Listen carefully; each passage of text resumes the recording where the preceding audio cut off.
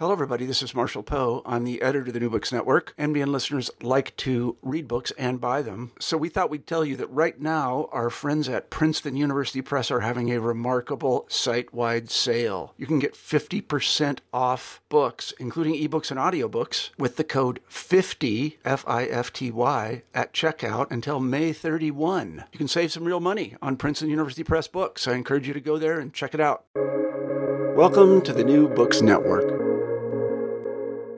Hello, everybody, and welcome back to New Books and Native American Studies, a podcast channel on the New Books Network. I'm your host, Annabella Breck, and today we'll be talking to Natasha Varner about her new book, La Raza Cosmetica, Beauty, Identity, and Settler Colonialism in Post-Revolutionary Mexico. Natasha Varner, welcome to the show. Hi, thank you so much. I'm excited to be here. Natasha, I wonder if you could kick things off today by telling us a bit about yourself. Sure. Yeah. My name is Natasha Varner. I live in Seattle, Washington now. I'm originally from Flagstaff, Arizona, and spent most of my life there. I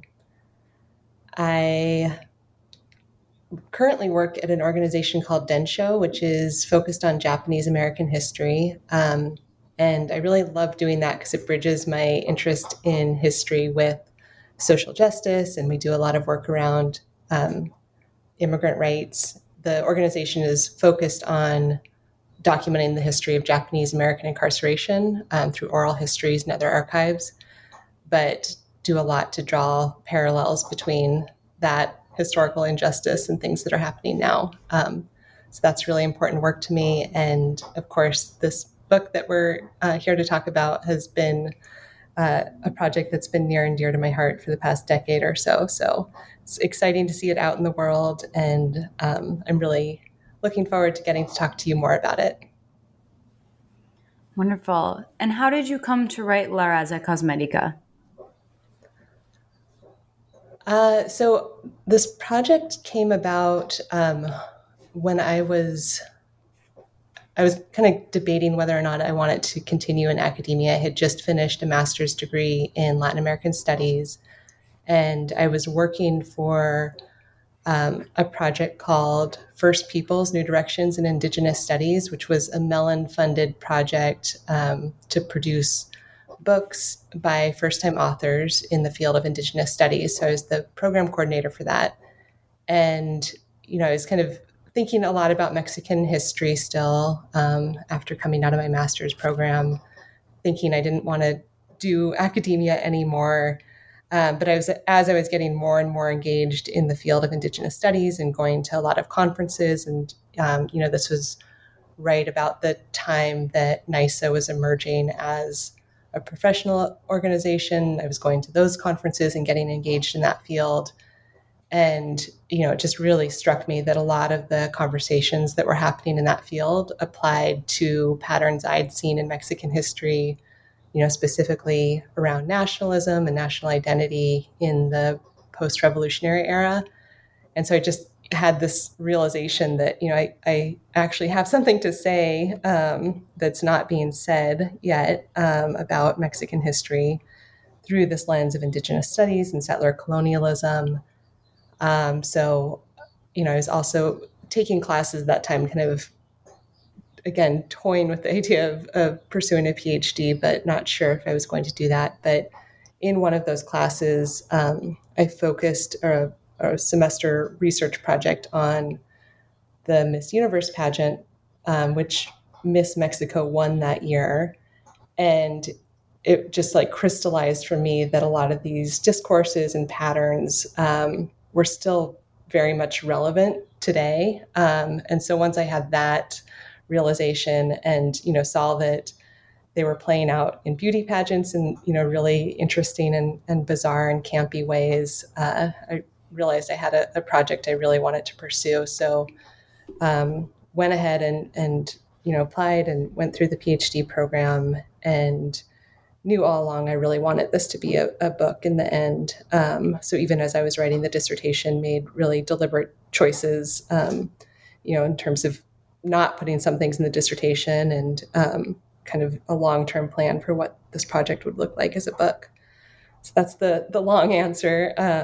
But yeah, this is 10 years in the making. So it's exciting to be at this stage where it's out in the world, exciting and kind of terrifying, but yeah, happy to be at this point. I'm excited that it's out in the world too. It's great.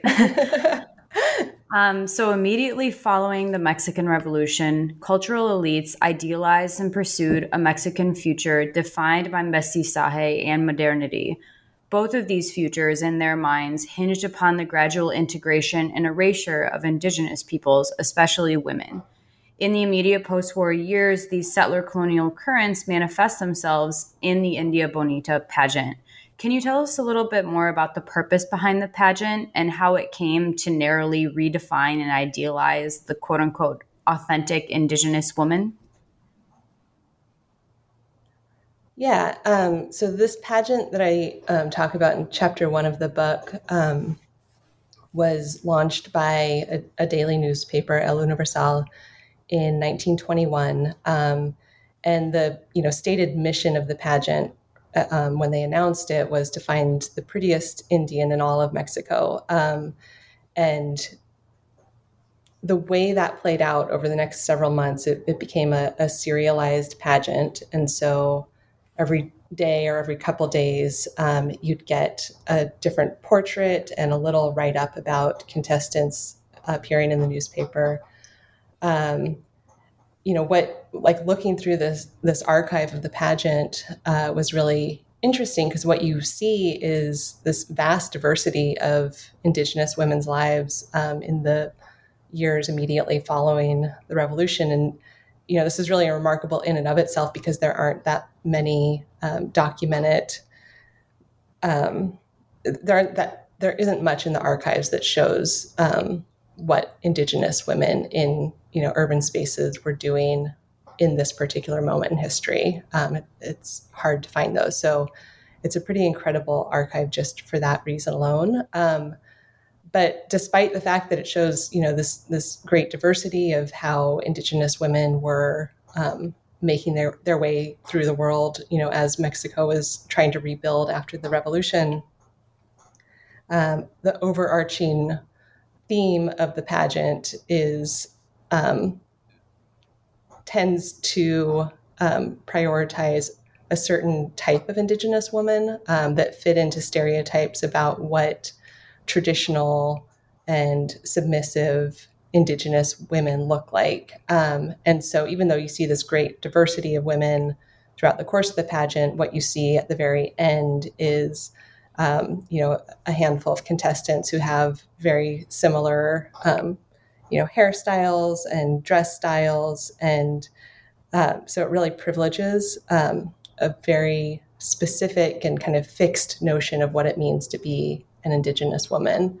And so that's why I argue that the pageant, even though it was aiming to kind of represent Indigenous women and honor them, what it ultimately did was use this really narrow lens that was wrapped up in ideas about what authentic indigeneity looked like. And this was informed by, anthropologists who were involved in this project as panel judges, specifically Manuel Gamio.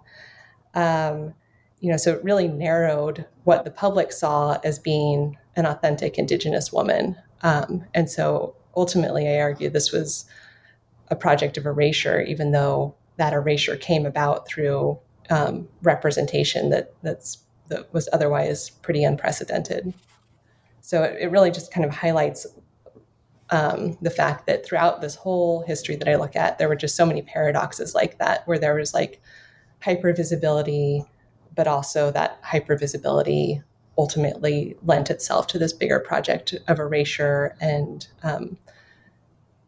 the kind of fixing indigeneity in the past so that idealized mestizaje, or the, idealized mixing of the races could be presented as the future of Mexico.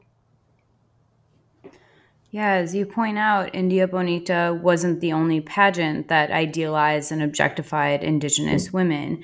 Of the same vein was the Flor Mas Bella de Ejido, which originated in Santa Anita. And while the pageant paradoxically sought to, supposedly honor Indigenous women in their communities, it also coincided with urbanization efforts that only selectively incorporated the region's Indigenous characteristics into an urban future that was ultimately absence of Indigenous presence.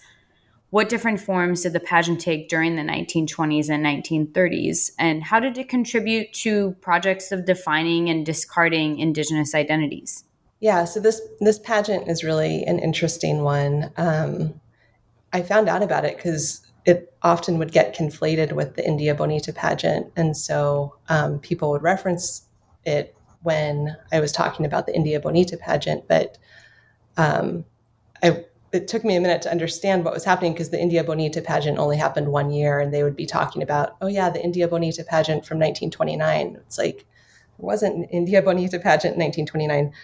So anyway, I started digging and found out about this pageant, which actually predated colonization of Mexico. It's an ancient spring flower maiden tradition that survived and kind of became like a syncretic practice combined with Catholicism over the centuries. And then it had mostly died out and not been, a major part of the community's life by the time of the revolution. But it was still practiced. It had been somewhat co-opted by the elites and non-Indigenous folks, but it was kind of a dying tradition in some ways. But in 1923, when people who were invested in this project of nation building were looking for different ways to engage the public and kind of perform national identity in different ways,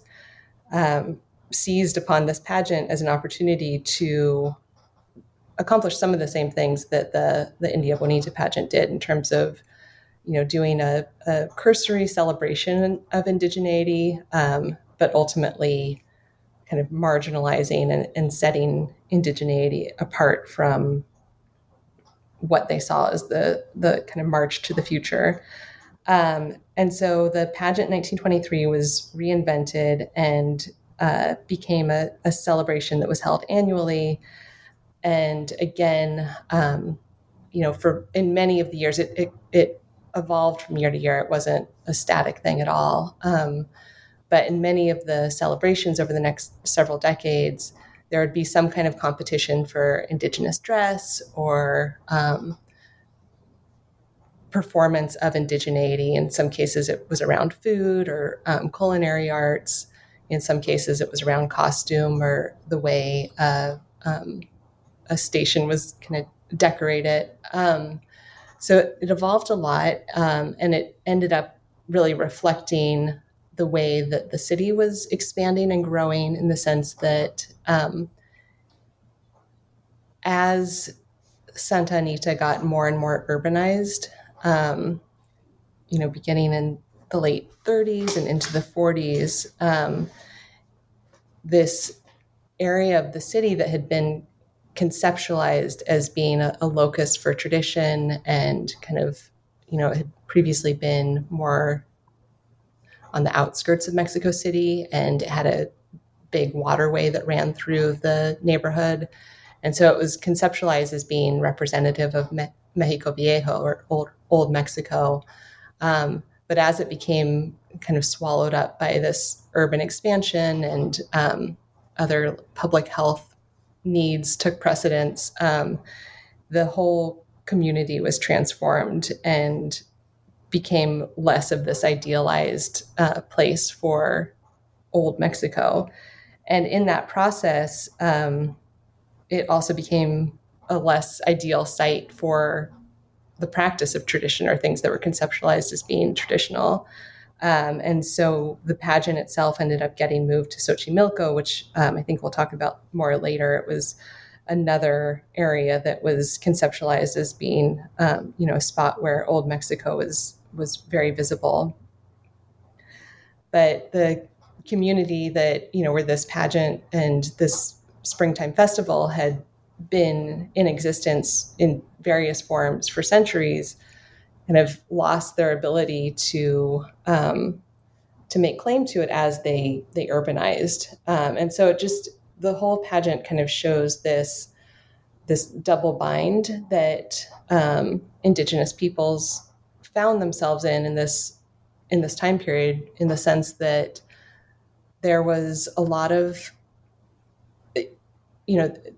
there was a benefit to the strategic performance of this idealized trope of indigeneity, but then once that trope no longer worked from kind of a larger city planning view, it could be used as a way to dispossess Indigenous peoples of their right to those traditions. I don't know if I'm totally explaining that well. It's a complex thing, but it was like the more they performed the traditional role, the more it meant that once the space they were performing that in was no longer deemed traditional, it kind of underscored and helped justify this logic of dispossession from people that were transforming the community and in charge of kind of running the city and making these decisions. Yeah, for people who have read Phil Deloria or maybe Jean O'Brien's work, that's a very familiar idea that you share in your book. Mm-hmm. In and chapter, go ahead. Oh, sorry. I just want to take the moment to say that both Jean O'Brien and Philip Deloria were major influences, and just really value their work a lot. I talk about this in the introduction, but yeah, thanks for mentioning them. Yeah, of course. In chapter 3, you turn to films that, though diverse in genre and content, all exploited Indigenous women's bodies for the purpose of projecting this quote-unquote idealized mestizo future. I'm wondering if you can tell us a bit about those films, why you chose to focus on the ones you did, and what they tell us about their audiences. Yeah, so I tried to find films that took Indigenous women's beauty as, it wasn't just like incidental to the film, but kind of a plot point, or focused on specifically in some way. There was one film that was actually a retelling of the India Bonita pageant that I talk a lot about, that was produced in 1938. And I tried to pick films from a variety of genres to show how this trope of the India Bonita, which, is not, when I use that term, it's not referring to actual Indigenous women. It's referring to this invention of a stereotype, essentially, of indigeneity and idealized female indigeneity. But in this chapter about film, I try to show how that idea moved from the realm of beauty pageants and kind of in-person performances onto the silver screen. And this is another point that I try to make in the book, is that, all this discourse about national identity was coinciding with this huge explosion in technologies that allowed for the reproduction of images.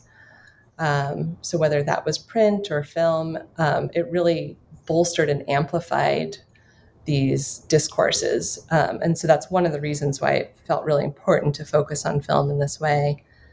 And yeah, it was challenging to select just a handful of films. I definitely have a lot of pages of discussion about films that I ultimately cut from the chapter. I didn't want to, belabor the point too much, but I tried to pick the most representative films from a variety of genres.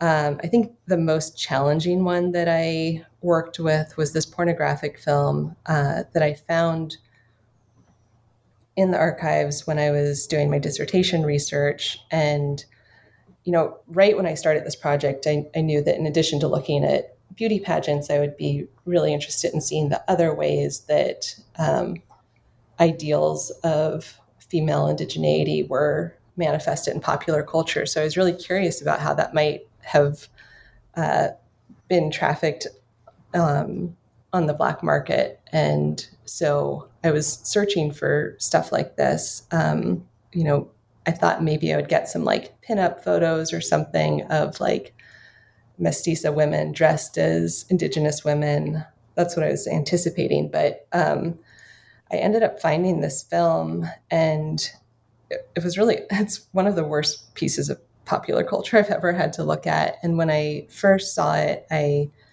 was too much for me to really grapple with it and include it in the dissertation, because it's just really so dark and very but I knew that I needed to include it in the book because it's significant for a number of reasons. First of all, it's a very rare film from the 1920s or 30s, a silent film produced in Mexico, and it's the only film that I've found from that era that features as its lead a woman with visibly indigenous characteristics. And so, it felt like a very important piece of popular culture to include and write about. And especially the fact that, just really underscores this pattern of sexual violence that indigenous women have been subjected to in these processes of colonialism, and just kind of lays it out there in a really crass way. So that was a really challenging piece to include, but it felt very important. And I tried to do it with care. And, I think it does tell us, a lot about the audiences. I think there's, very little known or written about how these kinds of films would have been consumed. But looking at the film and the way that men are positioned within the film, what it indicated to me was that, this film was made for an audience of more elite, probably mestizo men, probably urban men who were, I think I call it sexual slumming in the book, just kind of imagining themselves into these spaces that were otherwise taboo, or, you wouldn't like openly talk about this, but that really replicate this pattern of sexual violence. So yeah, and beyond that, it's kind of hard to, in general, know what films say about audiences. So I focus a lot of the analysis on the films themselves, and try to do a combination of, close readings of the films as text, but also framing them within this historical context in which they were produced. I think that answers your question, but let me know if I missed anything. Yeah, no, that's wonderful. And I do think that your treatment of those films, when I was reading your description, I shared the same sentiment of like, oh my gosh, I can't believe that this, the La Campesina film is real. But yeah. you treat it with such care. And I think that you show, that those are important mediums to explore in this very wide-ranging project of, these different ways that Indigenous women are portrayed and how they're supposed to be consumed and understood. So yeah.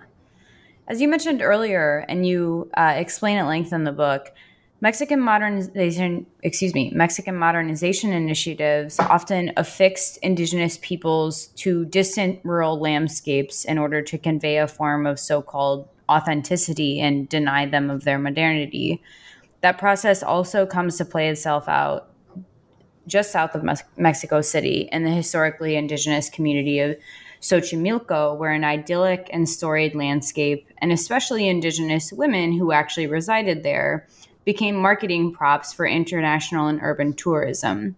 What did Xochimilco come to represent in the 1940s, and how did Indigenous peoples living there respond to changes that directly impacted the region?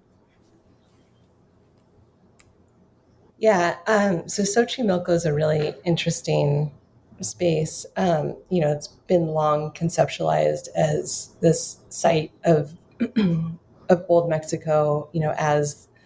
As the city grew and urbanized, and it was a a destination for city dwellers to kind of go and recreate, and it's really defined by this major system of waterways that you can kind of take boats through and have a leisurely escape from the stresses of city life. So it's long held this role as being kind of an escape to Old Mexico.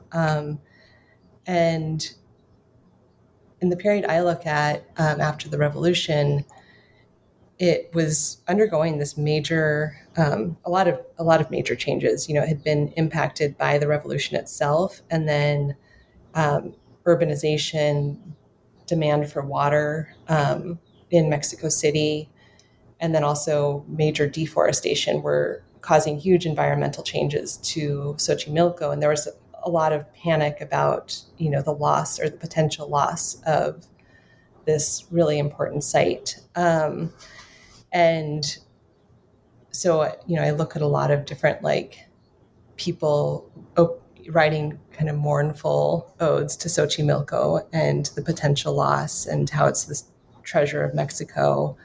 But at the same time, just all these competing forces introducing a lot of change and a lot of threats to the space. Some of that changed as Mexico developed its tourism industry. So beginning in the late 1920s, but really into the 1930s and 40s, as the tourism industry took off and became more lucrative, Xochimilco became even more important as a destination for tourists, both from within Mexico and international tourists. And so you see this kind of tension between what's actually happening on the ground in terms of this space really changing and what tourism magnates were trying to portray it as in terms of being this site of tradition and these pristine waterways where you could go and have a relaxing getaway. And so you see this tension, and this is where the trope of the India Bonita ended up being really critical. Tourism campaigns ended up really centering Indigenous women as being this symbol of purity and tradition. And so you see more and more advertising campaigns and other tourism materials that center Indigenous women in order to kind of distract from the fact that this was really an evolving community, this hyper focus on traditional looking Indigenous women. And one thing that's really interesting, I think on the ground there were a variety of responses in terms of how Indigenous women and all the people that were native to Xochimilco were responding to this. Some strategically engaged with these processes and found ways to work with the tourism economy. I think I talk about Xochimilco in almost every chapter. In the chapter about the India Bonita pageant, it's really interesting because early on in the pageant, the newspaper sends a team of reporters out there to find traditional Indigenous women. And there's a story about how, they got chased off with a stick, this woman did not want to participate in their pageant. And, so you see some instances of, just non-compliance in this project. And so there's a huge range. But one thing that I found that was interesting was that there were instances where the locals were adopting the language of tourism and kind of the way the place had been romanticized in the tourist literature. They were adopting that language as an argument for preservation of the canals and waterways and of the environment there in general through letter writing campaigns. And so it shows, just a strategic engagement with these national dialogues. It shows that people who were living there were very aware of how they were being presented in tourism literature and other writings and media, and a really inventive way of reclaiming some of that language and using it to their benefit. Yeah, and the indigenous communities in Xochimilco obviously aren't the only indigenous peoples doing that at this point in time. You end with this deep read of this woman named Luz Jimenez, who lived a somewhat paradoxical life and held a kind of paradoxical image. She's frequently referred to as the most painted woman in all of Mexico. What can Jimenez's successes and struggles at mid-century tell us about the ways that indigenous women navigated the logics of elimination and resisted efforts that sought to objectify and erase their identities, disempower their communities, and dispossess them of their histories? Yeah, so Luz Jimenez's story is a really remarkable one. And I feel just a lot of tenderness for this chapter, because I was able to work with her grandson and read a lot of her letters that she wrote. And this chapter wasn't included in the dissertation, but I've spent, the years since I finished the PhD program thinking about her life and writing about it. And it was really hard to strike the right tone, because on the one hand, she's this just incredible woman, incredibly talented, native Nahuatl speaker who also had a gift for teaching Nahuatl language, and was an artist, a storyteller, and was just really gifted in her ability to navigate this post-revolutionary world. She got hired as a model and used that position as a way to educate artists as well. And so in that way, she became a really important teacher and component of this milieu of post-revolutionary artists, including Diego Rivera, and really the most visible artist in Mexico at that time. But yeah, it also shows the double bind that indigenous people could find themselves in at that time, because even though she was present and contributing to and shaping how indigeneity and how indigenous women were portrayed, many of the artists were limited in how they didn't present her in any of her complexity in their portrayals of her. And,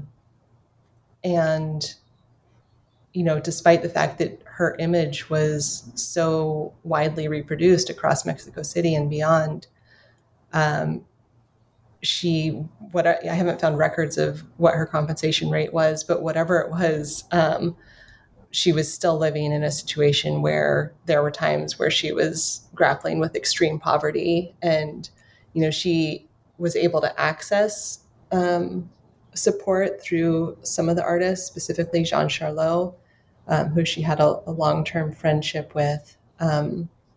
But, the fact that people like Charlot and Rivera, got the level of acclaim and visibility that they did. And, several of the people in this group of artists weren't extremely well off themselves, at least during this period. But the fact that she was adjacent to that level of visibility and success, and yet, having to continue to work as a street vendor and a domestic servant, and really struggling. You see in the letters how much she struggled just with, basic medical expenses for herself and her family. And, she suffered a lot because of lack of access, and, developed these deep friendships where she was able to get some support from them, but it was more like a kind of charity. And you could tell in her letters that she, it weighed on her to have to ask. where, if she had just been like fairly compensated for her work, she wouldn't have been in the position to have to, go around asking for funds to help deal with the medical crisis for herself or her mother, things that came up throughout her life. So it's a really complex story. And yeah, it shows the limits of, engaging with a project like this. She, was extremely gifted and adapted herself to the social situation she found herself in. And I think was about as successful as anybody could be in that scenario.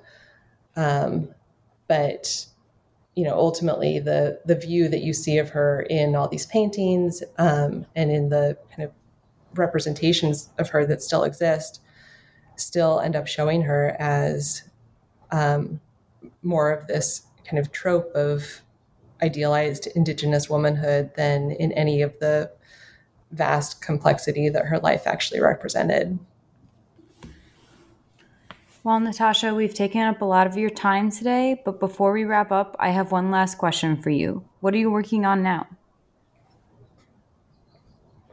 Yeah, so I love Mexican history. I don't know that I'll do another book on that topic. I feel like now it's more important for me to do more kind of self-reflexive and closer to home research and inquiry. So, my family is predominantly Irish American. We're from Arizona. We've been there since the 50s. And I'm really interested in the history of how the Southwest was settled by health seekers. Both sides of my family ended up in Arizona because they had children that had asthma, and doctors on the East Coast told them, if you don't go to Arizona, or you don't go to drier climate, your kids are going to continue to really suffer, potentially die.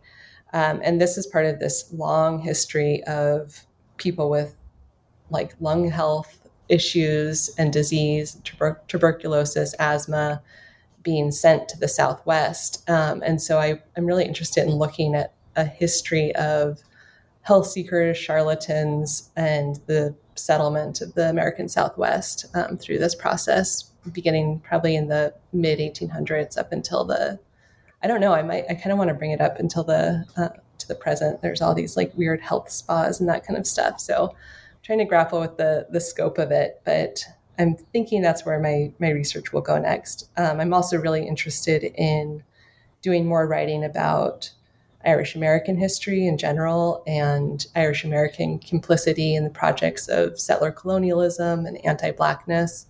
So that's something that I don't know if that'll be a book or if I'll just continue writing shorter articles on that topic. But that's what feels like an important topic of inquiry for me right now. Well, Natasha, those both sound like great, important topics. I want to thank you for being on the show today. I really enjoyed it. Take care. Thank you.